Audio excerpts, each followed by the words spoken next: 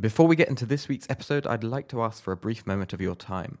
We are conducting a survey of our listeners to find out a bit more about who's enjoying the show, the content you'd like more of, and where you think Deep Dive could do better in the future. If you can spare a moment, please visit jtimes.jp/dd and let us know your thoughts. That's jtimes.jp/dd, and the link is in the episode notes. Thank you very much.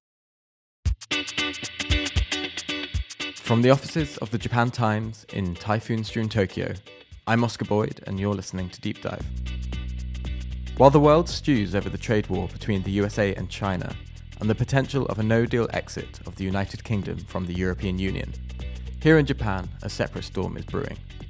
Not the typhoon, but a growing trade dispute between Japan and its geographical neighbour, South Korea.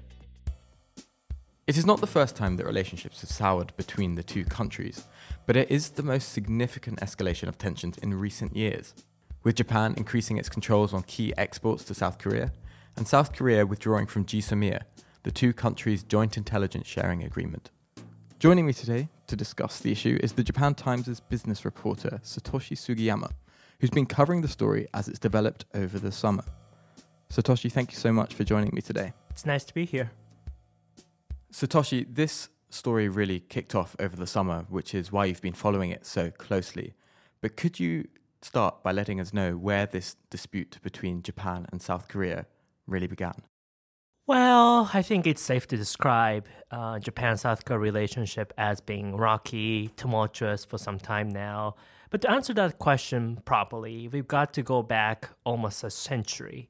It dates back to Japan's occupation of Korean Peninsula between 1910 and 1945, and historical issues have been sticking points for both countries for decades after the war. Japanese Empire. Here in the new palace, amid the regal splendor of a departed era, the former king of Korea lives on the bounty of his Japanese What kinds of masters. issues arose from Japan's occupation of South Korea?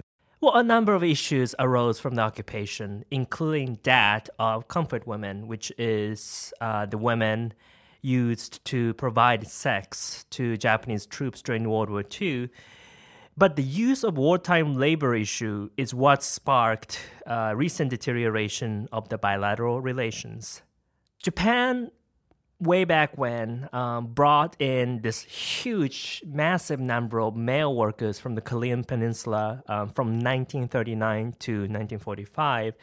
And at the time, Japan was facing this very acute labor shortage because of the Sino-Japanese War and World War II. The exact number of the workers are unknown, but in one theory, it was estimated about 700,000 to 800,000 workers were brought to work for companies such as Mitsubishi in factories and coal mines in Japan. Hashima Island, one of dozens of controversial sites Japan has pushed to gain UNESCO World Heritage recognition. A proud symbol of Japan's rapid industrialization, but contrary to the... And after the Japanese occupation of South Korea ended following World War II, South Korea demanded compensations for laborers who were claiming that they were forced to work in Japan under extremely harsh conditions. And following World War II, did Japan agree to these demands from South Korea to compensate the workers that it used? So after years of negotiations, in 1965, Tokyo and Seoul kind of reached a deal to resolve post-colonial compensation issues. It did actually address the issue of wartime laborers, and this deal was also an important economic cooperation pact that was part of the treaty to normalize post-war relations between the two countries.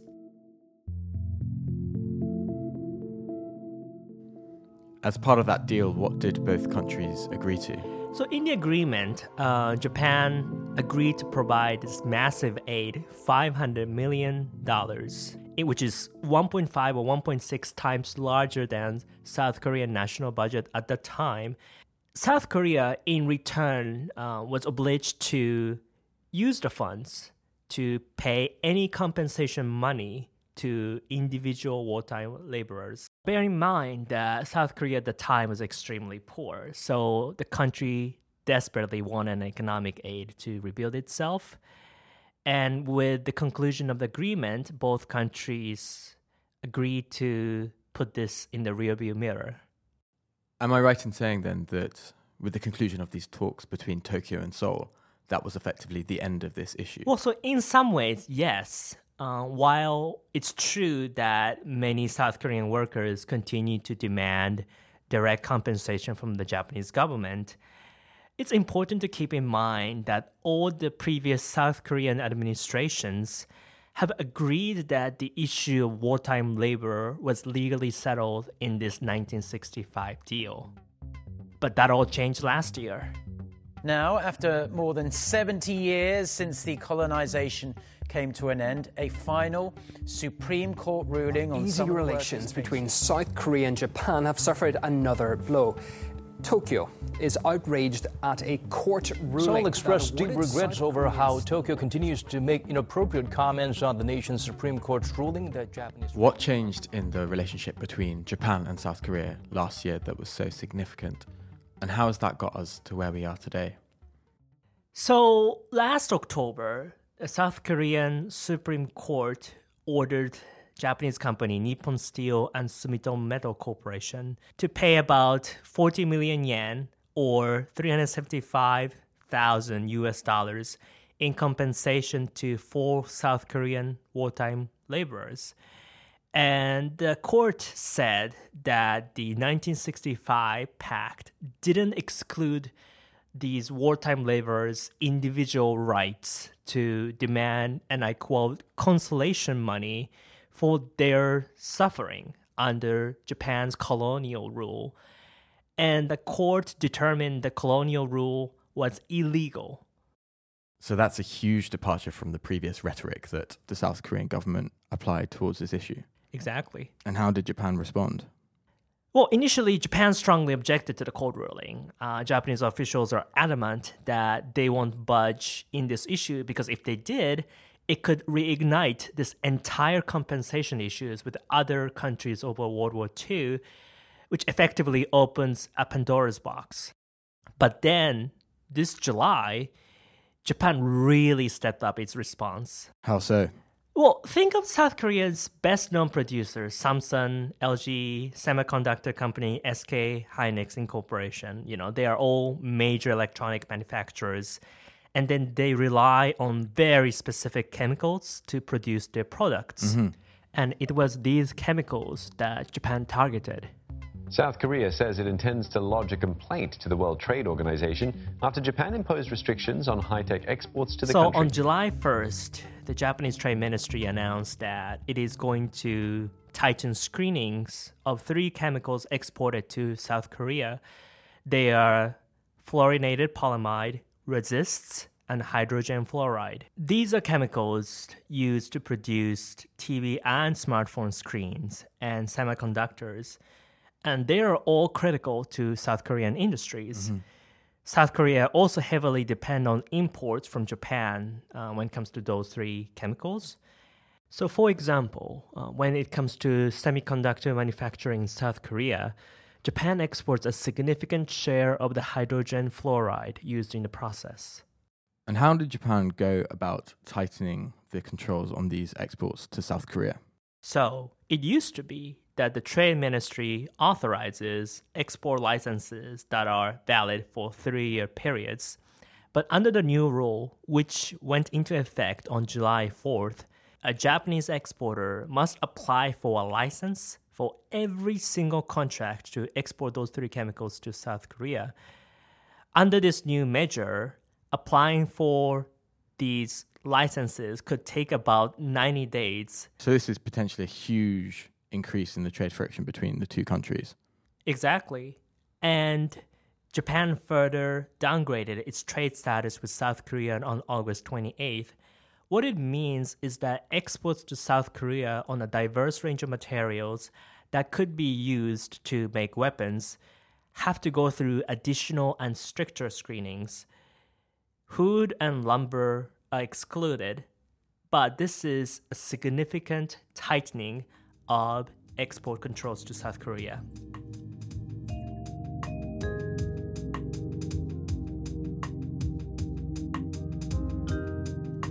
This tightening of export controls has the potential to have a huge impact on South Korea's economy. So how did South Korea respond in turn? Well, South Korea was outraged. South Korea says it's intending to lodge a complaint against Japan at the World Trade Organization and decided to downgrade its trade status with Japan. The country argues that Japanese actions are an act of retaliation for the Supreme Court decisions. And South Korean President Moon Jae-in has bashed Japan for what he described as a reckless and selfish decision. Additionally, South Korea said that the Japanese measures would disrupt global supply chain and cause chaos in the global economy. So the country brought the issue up at international trade conferences and appealed to the United States in a bid to gain sympathy. I am compelled to draw your attention to the decision made by Japan just this morning to remove my country from its list of trading partners that receive comprehensive export preferential treatment, and this in a very unilateral and arbitrary manner. How did Japan justify the export controls then, if not as a retaliation to South Korea's Supreme Court ruling last year? Well, Japanese Trade Minister Hiroshige Seko says that it is neither an embargo nor a regulation. He says that downgrading means exports to South Korea are treated the same way as exports to countries belonging in the ASEAN. So it is not a sole measure against South Korea. And yet South Korea is the only country that Japan has removed from its so-called white list of trusted trade partners. Exactly. Government talking points are this. There's this dialogue between export control officials that had not been held for years despite multiple requests from the Japanese side.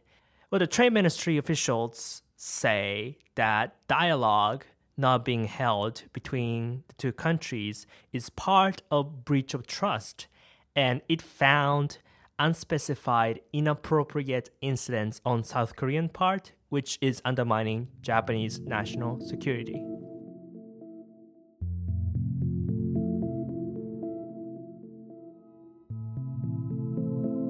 Looking at this trade dispute between Japan and South Korea, it seems to follow very closely the ongoing trade war between the USA and China.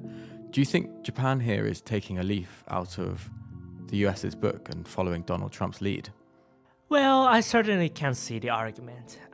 Both US and Japan cite national security as their grounds to justify their actions. But at the same time, I think comparing those two is oversimplification. Bear in mind that US imposed a series of tariffs on goods imported from China, whereas Japan's action is limited to export control. Trade war between United States and China and the matter of export control between South Korea and Japan are on a different scale. Now, perhaps choosing its words carefully as all the related players continue to digest this huge news, the United States has expressed its disappointment and One of the most significant developments from this ongoing spat between the two countries, though, is South Korea's decision to withdraw from the GSOMIA intelligence agreement.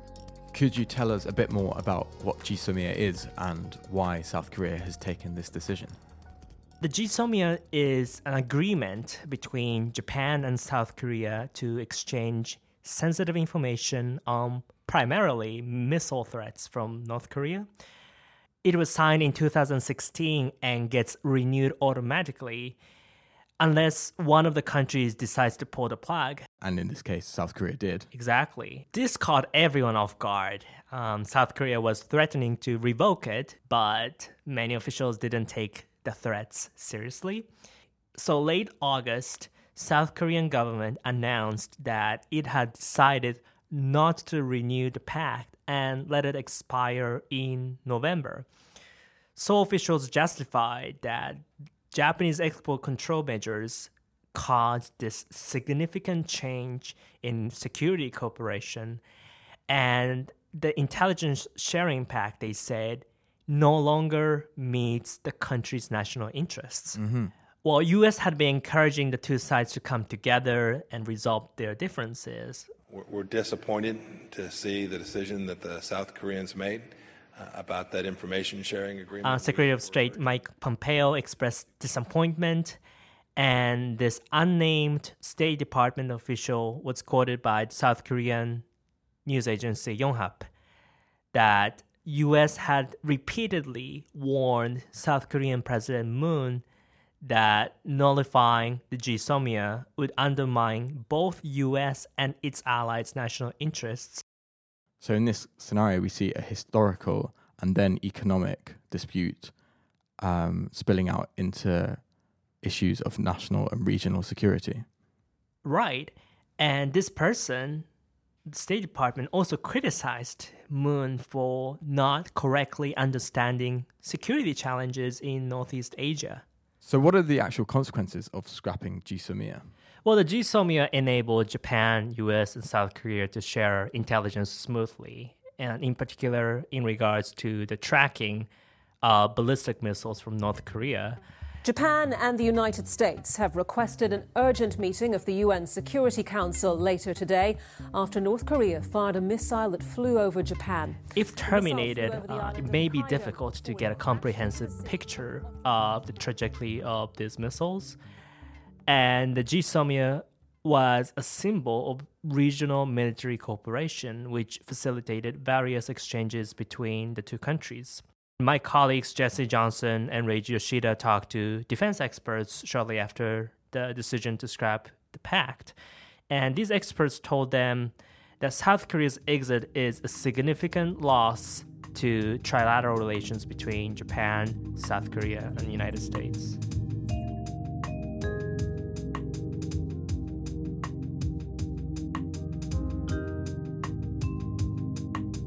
We've seen Japan increasing its controls on exports to South Korea.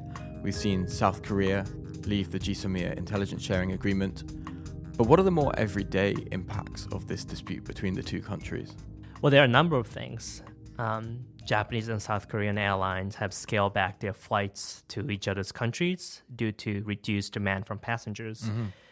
Exchange programs between Japanese and South Korean municipalities have been suspended. And it's being reported that Japanese jobs for South Korean graduates have dried up amid political and economic row. It also extends to K-pop and other forms of culture.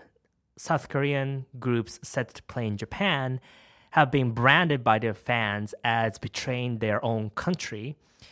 We've also seen the postponement of Japanese film releases in South Korea. It's even affected drinks markets too. South Korean beer imports from Japan have tanked by 97% in August from a year earlier.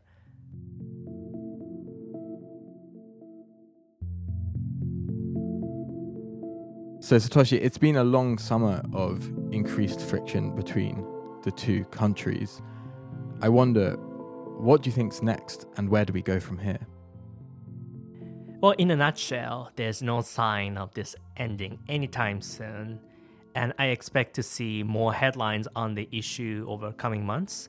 This dispute has certainly rattled regional stability. Scrapping GSOMIA was definitely a win for North Korea, and it might have been a possible win for China as well. The US is worried that two of its closest allies in Asia are not only bickering rhetorically as they have done in the past, but now also taking actions that could undermine regional security altogether.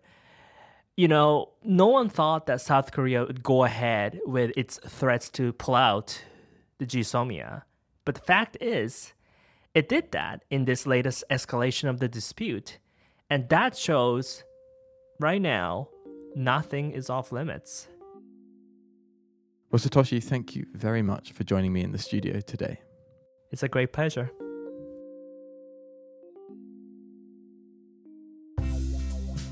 You've been listening to Deep Dive with me, Oscar Boyd. Our guest this week was Satoshi Sugiyama.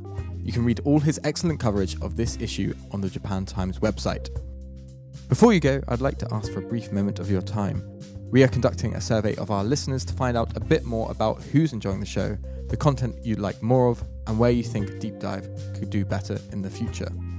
If you can spare a moment, please visit jtimes.jp/dd and let us know your thoughts. That's jtimes.jp/dd, and the link is in the episode notes. You can find more episodes like this one and subscribe to Deep Dive on Apple Podcasts, Spotify, and Google Podcasts. Until next time then, Podskare sama.